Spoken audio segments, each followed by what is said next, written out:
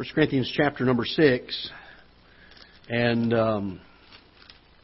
we're going to begin reading in verse number 16. 1 Corinthians chapter 6 and verse number 16. Paul writes, "What? Know ye not that he which is joined to an harlot is one body? For two, saith he, shall be one flesh. But he that is joined to another, to the Lord, is one spirit. Flee fornication. Every sin that man doeth is without the body, but he that committeth fornication sinneth against his own body. What? Know ye not that your body is the temple of the Holy Ghost, which is in you, which ye have of God, and ye are not your own? For ye are bought with a price. Therefore glorify God in your body and in your spirit, which are God's." Father, we pray once again that you will help us this afternoon as we come to your Word and find some instruction from it to help us in this area of glorifying you in our bodies. And Father, may we learn to do all that we can to live a holy life and a pleasing life to you. In Jesus' name we pray. Amen. The Bible teaches us here that we're supposed to glorify God in our bodies and in our spirits. And he begins with this phrase, "What? Know ye not that your body is the temple of the Holy Ghost, which is in you, which you have of God, and you are not your own?" We spoke on that last hour of being in the temple of the Lord Jesus. And that there are some things that come with that. One of them being, we need to recognize that we are His temple. And because of that, that temple should be pure. It should be holy and without spot. It should be committed to the Lord Jesus Christ, to bringing glory to Him and showing His glory to the world. It should also motivate us to serve and to labor, and for us to keep in mind that we are accountable to God for that labor. All of these things we spoke about, and then as we got to the end of the message, we dealt with, in 1 Corinthians chapter number 10, the fact that God has delivered us from the bondage of sin. It doesn't mean that sin doesn't still tempt us or that we don't go through temptations. We still do. But we no longer let sin reign in our mortal bodies. He's made a way of an escape. And He tells us in verse 16 of chapter 6, He says, "What, know ye not that he which is joined to a harlot is one body? For two, saith he, shall be one flesh, but he that is joined unto the Lord is one spirit." Then He makes this statement in verse 18, "Flee fornication. Every sin that man doeth is without the body, but he that committeth fornication sinneth against his own body." And the idea here, he's speaking specifically of the sin of fornication, but the idea here is that we need to flee these things. And so when we dealt with this last hour about being delivered from the bondage of sin, the fact that sin no more reigns over us, and that God has made a way of escape every time that we are tempted. Every time that we're tempted, by the way. I know so many times we excuse our falling into sin as it wasn't my fault. But the truth is we choose willingly to do this. And so we taught on these things, and I want to try to give you 9 different things from Scripture how we avoid sin. All right, this may help us. We all know that we're to avoid sin. Are there some practical helps we can give you from Scripture about how to avoid sin?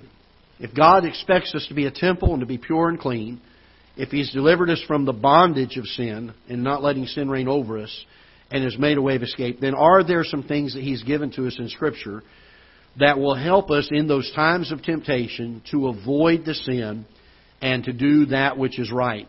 Let's look at several passages. Keep your Bible handy. Let's go to 1 Corinthians chapter 15, if you will, to start. 1 Corinthians chapter number 15. We're going to look at several verses on this particular point. 1 Corinthians chapter number 15. And let's go to verse number 33. 1 Corinthians chapter 15 and verse number 33.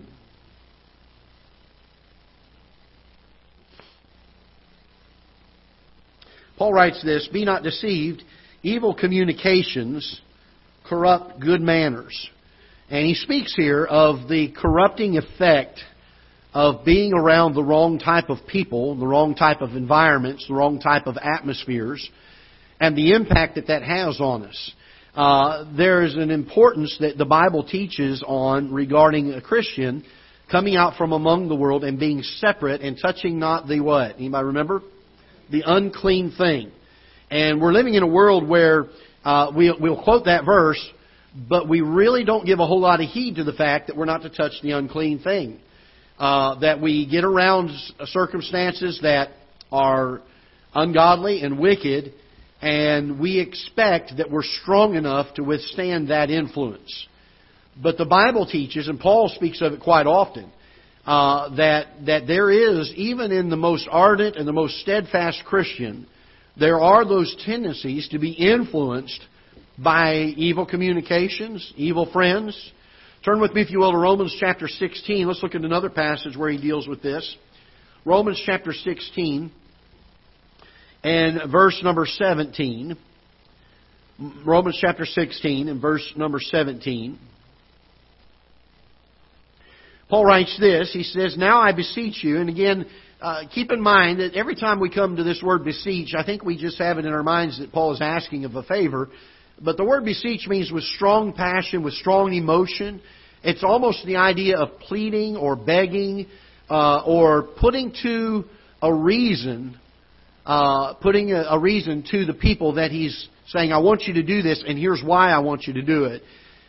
In chapter 12 of Romans, he says, "I beseech you, therefore, brethren," and then he uses this phrase, "by the mercies of God." In other words, because God has shown you mercy, I'm pleading with you for that reason. And so usually the word beseech ties to a strong emotion or strong foundation as to why he's asking this. And he tells them here in verse number 17, he says, "Now I beseech you, brethren, mark them which cause divisions and offenses contrary to the doctrine which ye have learned," and what? Avoid them. Why would he say that? Why would he say to avoid them? Why would he not say get around them, try to be a help to them? Well, we are to be a help to them. But what he's dealing with here is the fact that we don't join in with their rebellion and their division, their strife that they're causing. And we're to be cautious, we're to be careful who we associate with. The people that we hang around. And we find several places in Scripture where God teaches us these things. Let's look again in Ephesians chapter number 5. And I'm just giving you 3 of many verses that would deal with this very topic. Ephesians chapter 5, and let's look in verse number 11. Ephesians chapter 5 and verse number 11. In verse 11 he says, "And have no" what? "Fellowship with the unfruitful works of darkness, but rather reprove them." And so we get this idea, evil communication corrupts good manners. We're not to have any fellowship with the unfruitful works of darkness. The idea that if there are those that are causing strife and division, that we are to avoid them. We find that over and over and over in Scripture, the Bible emphasizes the importance of God's people being careful and being particular about the people that they hang around. The influence that those people will have on their lives. And I would encourage us in this, and I believe Paul very strongly teaches this through many of his letters, is that we need to be edifying one to another. That we need to find those that are living godly lives themselves and make them our fellowship and make them our friends. Those are the ones we want to hang around. Those are the ones we want to talk to. I think it's a wonderful thing when God's people get together and they begin to talk about something that God has shown them recently in Scripture. Let me share with you what God gave me this week, is usually how it's worded, or something along those lines. Or I was reading in my Bible yesterday, and let me show you this. This is very neat. Can I tell you, those are the types of influences we should have. And yet over and over and over again, we find Paul warns against the fellowship, the companionship, the association with those that would be corrupting of our character and our influence for the Lord. So how do we avoid sin? We need to be careful of the company that we keep. We need to be careful with the company that we keep. Now that doesn't mean that we don't go into the world and try to reach them with the gospel. But they're not the company that we keep. We're not best friends with them. We're not going to the same places they're going and doing the same things they're doing. We find people that are godly. People that will uplift us. People that will draw us closer to the Lord Jesus Christ. People that will help inspire more holiness in our lives. And we should, as God's people, we should be very careful and very cautious of this. It is a lesson that is taught repetitively throughout the New Testament. And again, we could give you many more scriptures. And for sake of time, I've got 8 other points here. You can find your other verses. There are plenty of them to find. with regards to the importance of being careful of the company we keep. Secondly, let's turn to Proverbs chapter number 4. Proverbs chapter number 4.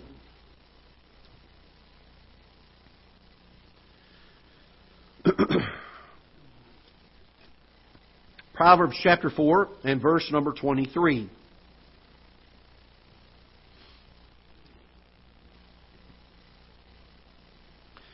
Solomon writes this. He says, "Keep thy heart with all diligence, for out of it are the what?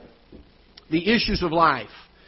Can I tell you this, that as the heart goes, so goes our actions? The issues of life flow out of the purposing of our hearts, the things that entice our hearts.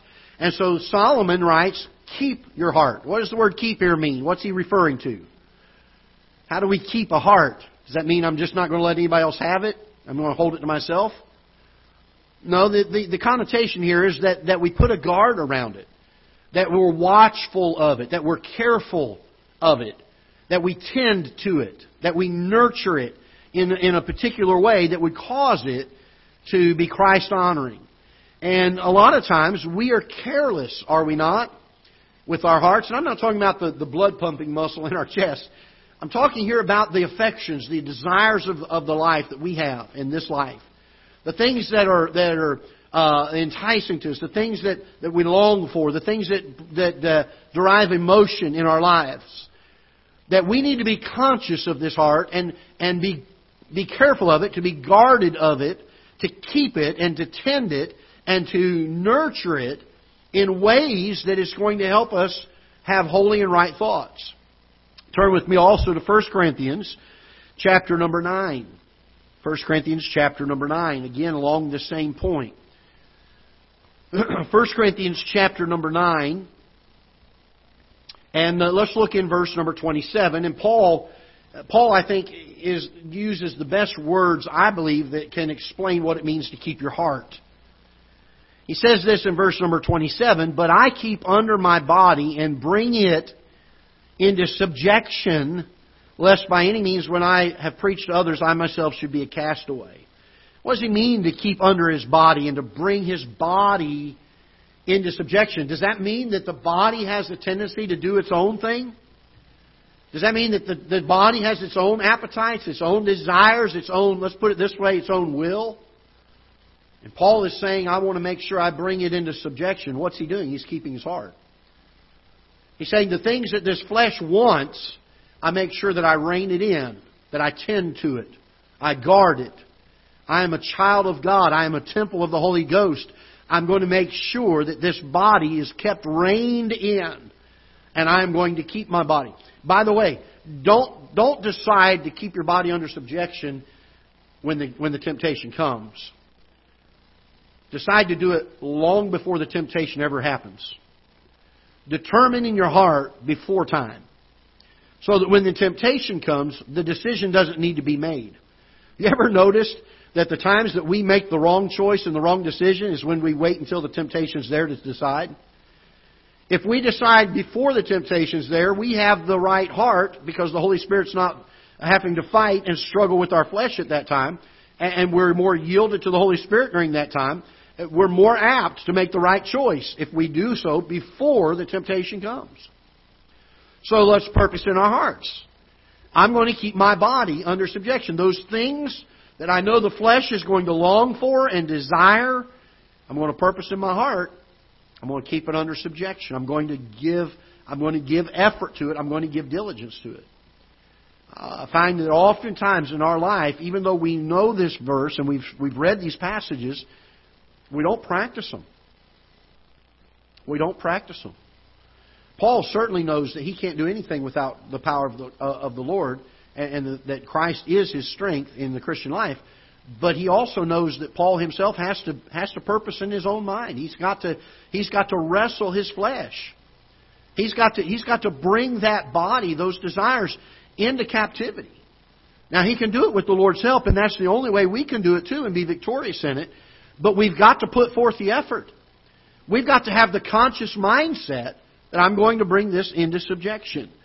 And so, first of all, we need to keep good company. Secondly, we need to learn to keep our heart with all diligence, to put forth that effort, to purpose in our hearts, to make that an uncompromising decision of our life. I love in the book of Daniel when he was tempted to do some things that were contrary to the law of his God. The Bible says that he had purposed in his heart not to defile himself with the king's meat. He had already made up his mind he wasn't going to.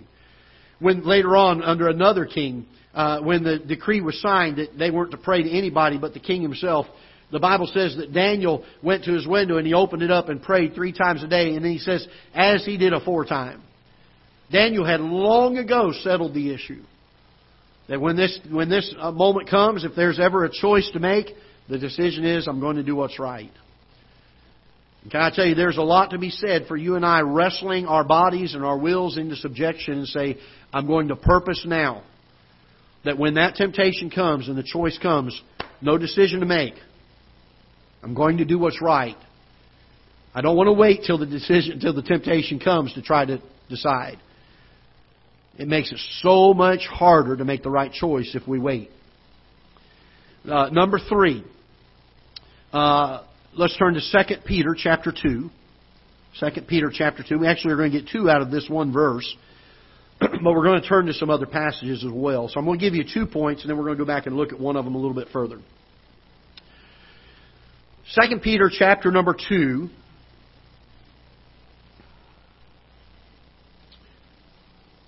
We're going to begin reading in verse number 4, if you will. 2 Peter chapter 2, verse number 4.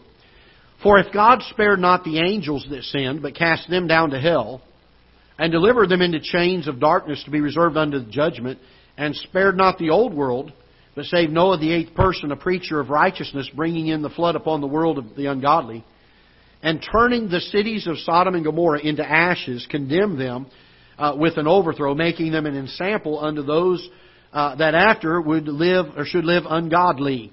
Notice, I want you to notice very close attention to verse number 7. And delivered, what's the next word here? Just Lot. Do you know that Lot was a just man? He was a man that prior to the time of Sodom and Gomorrah in his life, I truly believe he had a heart for God and lived for the Lord. The Bible calls him here a just man.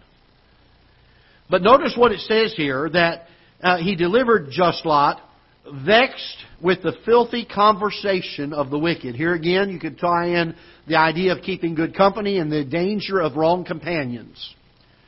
But more importantly, I want you to see what verse 8 says. For that righteous man, do we see that description of him? That righteous man. So it can happen to any one of us. If it can happen to Lot, it can happen to you. And if it can happen to Lot, it can happen to me.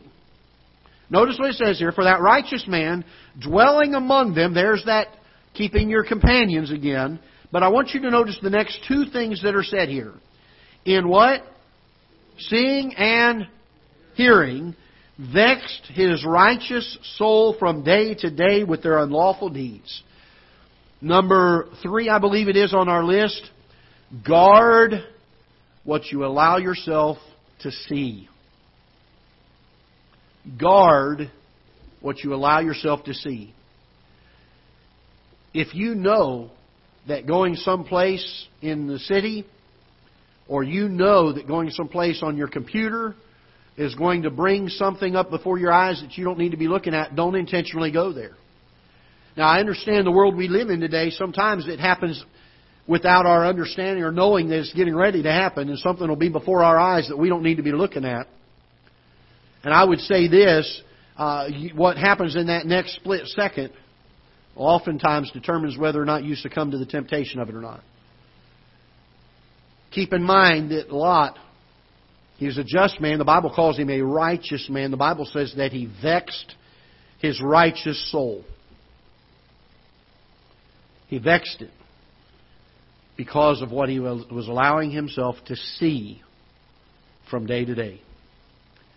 He also says, look down at verse number 8, for that righteous man dwelling among them, in seeing and hearing, vexed his righteous soul from day to day with their unlawful deeds. Can I tell you, secondly, you need to be careful what you hear. Be careful what you hear. You know, the human mind is an amazing creation of God. It has been absolutely proven without any doubt that repetition is the key to learning. Did you all know that? The repetition is the key to learning. In fact, they found that the key to learning is repetition. We can say that over and over again, and I promise you by the end of the week, you'll probably say, the only thing I remember from Sunday's messages at all was that Pastor said repetition was the key to learning. And the reason I'm saying that is this. You get around the wrong things that you hear, even if you disagree with them, enough to where you hear them over and over and over and over again. Even if you know better. Even if initially there's a pricking of the Holy Spirit on your conscience, there comes a moment when you continue to put yourself in that place that repetitively what you see and or what you hear will eventually begin to influence your heart. What was the first thing we were supposed to be careful, or second thing we were supposed to be careful of? We're to keep our heart with all diligence. Therefore, I've got to determine I'm going to protect what goes in this eye gate. And if it can be helped, it's not going in there. I've got to protect what's going in the ear gate. And that doesn't just mean rock music and bad, vulgar talk. I'm talking about even people that will talk about doctrinal error in Scriptures will cause your heart to lose heart and to lose faith. We've got to understand that these things will keep us from sin. They will help protect us. If Lot had kept his eyes protected and his ears protected, if he had kept the companions that he hung around protected, he would have never found himself in the condition he found himself in months later. It would have never happened. These things will help keep us from sin. Number, whatever next one we're on. Psalm 119, most of you can quote this one in verse number 9. Psalm 119 and verse number 9. Wherewithal shall a young man cleanse his way? By taking heed thereto, according to thy word. With my whole heart have I sought thee. O let me not wander from thy commandments. Thy word have I, anybody remember? Thy word have I what? Hid in my heart, that I might not sin against God. There are a number of things in these passages that I can give you. First of all, we need to take heed to the Word of God. Not just hear it, not just read it, but take heed to. That means to take what we've learned and put it into action, put it into practice in our lives. To take heed to it. We need to take heed to the Bible, first of all. And then secondly, he says, that by taking heed thereto according to thy word, with my whole heart have I sought thee. And I would say it this way. I was helping a fellow a number of years ago with an issue he had in his life that he was having a battle with, and he couldn't seem to get victory in it. And I didn't know what to tell him what to do. And I came across this, and I thought, that's the answer. To seek for God's truth with his whole heart. And I worded it this way. To saturate your life with the truth of God's Word. To saturate your life. This isn't a garden where we're selectively putting seeds of God's Word in places of our lives. This is more like an ocean that we plunge ourselves into and become fully immersed in. This book needs to consume us. It needs to permeate. It needs to saturate every aspect of our life. And this will keep us from sin. How do we do this? Well, there's several things the Bible teaches that we can do with regards to God's Word to help us to, with our whole heart, search for these things. He says, with my whole heart have I sought thee, O let me not wander from thy commandments. Thy word have I hid in my heart, that I might not sin against thee. I've written down 4 different things specifically. There may be some more. 1, we need to read God's Word. You say, Pastor, that should go without saying. Everybody ought to read God's Word, but it's amazing how many people do not. The only time they ever read it is at church. We need to read God's Word. Number 2, we need to study God's Word. We need to study it. Number 3, here's one we don't say very often, but it is taught in God's Word. We need to meditate on it. That means when we're not reading it and we're not studying it, we need to be thinking about it. We need to be mulling it over. We need to be trying to tie application of that truth to our life. As we come to the truth, the meditation allows us to make application. To say, okay, I want to take this truth and I see an area of my life that this will help. We begin to meditate and think on these things. And then lastly, we need to memorize. Memorize. We need to read it, we need to study it, we need to meditate on it, we need to memorize it. The Bible says that this will keep us from sin. It'll help us. If sin doesn't reign in our mortal bodies anymore, if God makes a way of escape, what are some of the ways that He gives us to escape these things? These are the ways. Be careful the company we keep.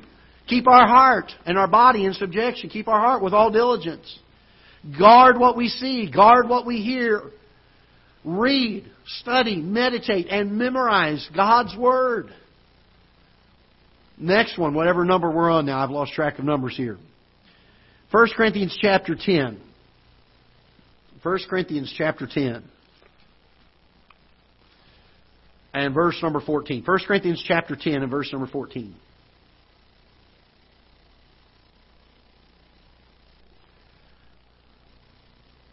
Oops, I got the wrong one. I think it's 2 Corinthians. Oh, no, I turned to 2 Corinthians. No, it's 1 Corinthians. You're right. I was right. I just thought I was wrong. I was like the guy who said, the only time I ever remember being wrong was the time I thought I was wrong. I was really right. No, I'm just kidding. All right, 1 Corinthians chapter number 10. And if I get my Bible in the right place, we'll see it. 1 Corinthians chapter 10. And that's still not the right verse. Did I have the wrong one? Well, let's turn to 2 Timothy chapter 2 then. Because I know that one's right. 2 Timothy chapter 2. And for some reason I wrote that one down wrong. 2 Timothy chapter 2 and verse number 22. The Bible says this, flee also youthful lusts, but follow righteousness, faith, charity, peace with them that call on the Lord out of a pure heart. And again, here we find that initial one we gave you about keeping good company is found again in this verse, isn't it? It's amazing how many times this particular one Paul emphasizes over and over and over again. But the one I want you to get from verse number 22 is this, that we need to flee from sin. Flee from sin. Now, bear with me for a moment. And I know we're tired. We've just had a long lunch and it's warm. I understand that. But bear with me for a minute and stay with me on this one. The Bible over several times in several places talk about the fact that we should flee. We should not have anything to do with this. Keep the idea of what fleeing is. When two armies were fighting and one began to overtake the one that was losing would flee from the one that was winning. And you know why they would flee? Because their heart was what? It was fearful, wasn't it? It's afraid. Can I tell you this? That's the way we need to be towards sin. We don't flirt with sin. We don't play with sin. We need to be afraid of sin. It needs to be something that we flee from. That we say, boy, I don't want to be anywhere near it. How many of you like snakes? Any of you like snakes? Anybody here that's dumb? I mean, that loves snakes? Or I'm just kidding. I hate them. I can't stand snakes. And I've had people that said, Brother Greg, there's some good ones out there. And I used to say the only good snake is a dead snake. But somebody corrected me on that one time and said that even a dead snake can make you hurt yourself. And I thought, he's right about that. I do not like snakes. Now, when I was pastoring, or youth pastor, I had a young guy in our youth group that loved snakes. The guy was crazy. He was out of his mind, I think. And he would carry him. Sometimes he'd even bring him to youth activities and pull him out of his car. He had a snake wrapped around his arm or draped over his neck or something. And I thought, man, this kid is crazy. And he would say, well, Brother Greg, it's a good one. Here, just hold him for a minute. I was like, no, I don't need to hold him. I have no desire to hold him. You say, well, you're a chicken. You're right. I don't mind saying that. I am afraid of snakes. And I'm not embarrassed about it. Can I tell you this? We got to quit being embarrassed about being afraid of sin.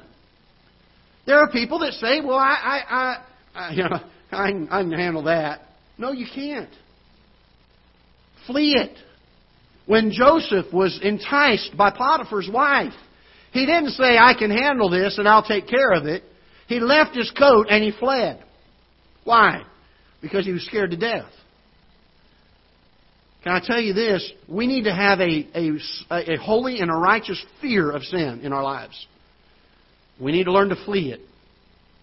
And I think one of the big problems that we have today is that sin looks too pleasant to us, it looks too appealing to us, and it looks too harmless to us. Can I tell you this? When we recognize that sin sent our Savior to Calvary, we'll realize how dangerous sin is. When we realize that even after we're saved, sin can still destroy even a Christian's life, we'll begin to realize how dangerous sin is. And I want to have no part of it. We need to learn to be scared of it and have a holy and a healthy fear of sin. So much so that Paul tells Timothy here in verse number 22, flee it. Don't flirt with it. Don't think too little of it. Don't think that it is innocent or that it's just some small thing that won't really grab a hold of you. Somebody said years ago that sin will cost you, it'll keep you longer than you want to stay, cost you more than you want to pay. Can I tell you this? It has a way of getting hold of us, doesn't it? Hebrews chapter number 12 says, wherefore, seeing we are compassed about with so great a cloud of witnesses, let us lay aside every weight and the sin which doth so what? Easily beset us. And let us run with patience the race that is set before us. We need to learn in our Christian lives to fear sin. Don't play with it. Don't flirt with it. Don't dawdle with it. Don't poke it with a stick. I'll give you one last illustration of nature. In Florida, we have what are called fire ants. Brother Rick, you guys are probably familiar with fire ants, aren't you? When I was a kid, there was no such thing. We had red ants and black ants, and even the red ants would bite you, but they didn't hurt you that bad. But as I got older, we got fire ants in Florida. And they build these mounds, and there's only a few of them on the surface usually if they're left undisturbed. But the second you stick a stick in them, they go crazy. They swarm everywhere. And I'll tell you, there are times that you'll be standing in the yard talking with a neighbor, and you'll be standing there, and these ants, what they do is they wait. They don't bite you right away. They wait until there's about 5,000 of them on your leg. And then they send out a signal. They actually do. They send out a pheromone that tells them to all bite at about the same time. And they all start biting at roughly the same time. That's the way they attack. Can I tell you, that's often the way sin is in our life. It starts to get a hold of us and come on us without us even realizing. We don't even realize that it's all over us until the danger is already done. We need to learn to fear it. We need to learn to fear it and to flee from it whenever it pokes its ugly head up. If we could ever get this kind of mindset towards sin, I think it'd help us a lot with avoiding it. To be fearful of it. Whatever we're on. James chapter 4. We're almost done. Only 25 more points to go. I'm just kidding. Not quite that many. James chapter number 4. And verse number 7. James writes this, submit yourselves therefore to God, resist the devil, and he will flee from you. This is a two-part step. What happens in our natural state before we're saved is that we are submitted, we're yielded, we are under the reign of sin and bondage to sin. And we yield ourselves to it. We're members of it, Romans chapter 6. And we tend to flee or ignore or rebel against God. But when we get saved, those roles are reversed. God creates something new inside of us where now we are pursuing after God. And James uses this phrase, that we're submitted to Him. In other words, we've taken our will and we said, I don't want my will anymore. Lord, I want your will. The psalmist said it best, I think. He said, oh, that my ways were thy ways, O Lord. In other words, I want to take the things that I desire and I want them not to be brought under yours, but I want them to be replaced by yours.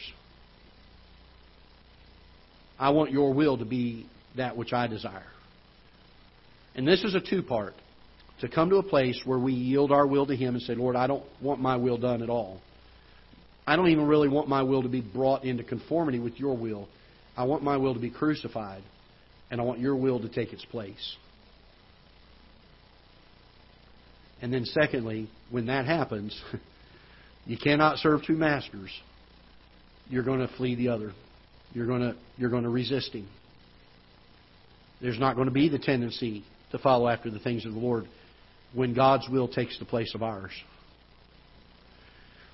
That's an easy one to know. It's a difficult one to live. And it's going to start with even small things in our life. Saying, Lord, I don't want my will in this matter. I want yours. And building that submission to the will of God in our lives. Very, very important that we do this. And James speaks of it here. That we're to submit ourselves, therefore, to God, resist the devil, and when we do so, the Bible says He'll flee from us. All right? Next one, John chapter number 14. John chapter number 14. And I'm leaving a few verses out here just for sake of time. John chapter number 14.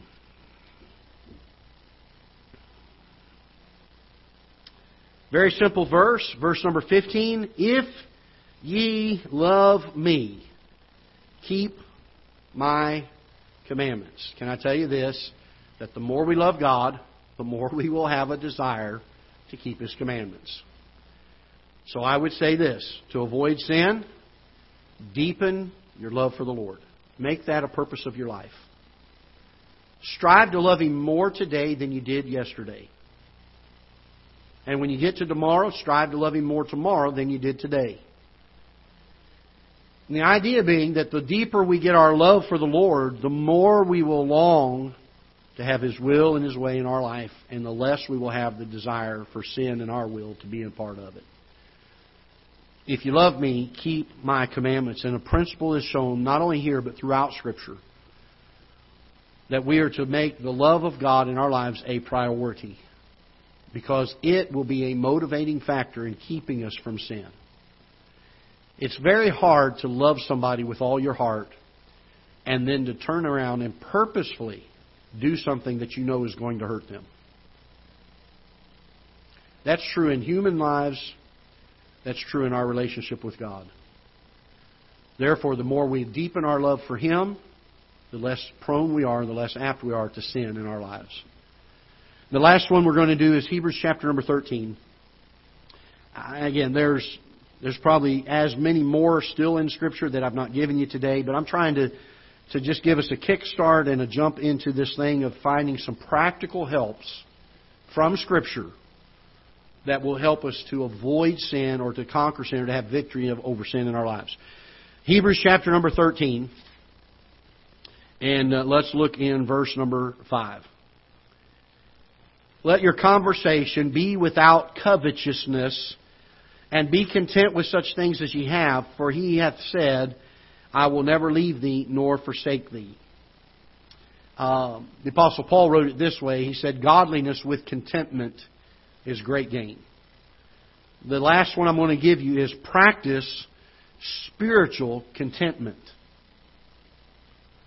Practice spiritual contentment. What do I mean by that?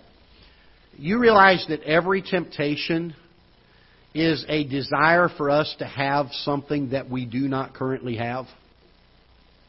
It may be an experience, it may be a feeling, it may be a material gain. It's always a covetous type of a decision that we make. If we can ever learn to be content in our spiritual life. I'm not talking about our growth in the spiritual life. I think we ought to always be hungering and thirsting over that. But content with the things that God chooses to put into our lives and say, that's enough for me. I don't need more. I don't need the things this world has to offer. I am content with what God has chosen to place in my life. And godliness with contentment is great gain. I would say that number 10 or 11, whatever number we're on, that we need to learn to practice spiritual contentment. Spiritual contentment. It's one thing for us to know from Scripture that we have been delivered from sin, the reign of sin in our lives. That God has made a way of escape for us. But if we don't know the ways that God has made, if we don't know these practical helps from Scripture, we're more than likely still not going to take that way of escape because we just don't know it. I hope this will help some of us. I really do. I know as I study these things and learn and put more of them on my list as I go through studying these things, every time I find one, it's more of a help to me. And I'm not perfect. It's not one of those things that you're going to get to a place where you're suddenly no longer with any sin at all. But it'll help. And it'll cause that diligence to live holy and godly and pure as a temple of God. It will cause that to be much easier if we have some methods of Scripture that help us accomplish that. And so I hope that'll be a help to you. All right? Let's stand together. We'll be dismissed. Father, I pray that you would help us as we leave here today to take with us the messages, the helps from your Word, the guidance and direction that you give. And Father, may we hold to these things. I pray that you would help us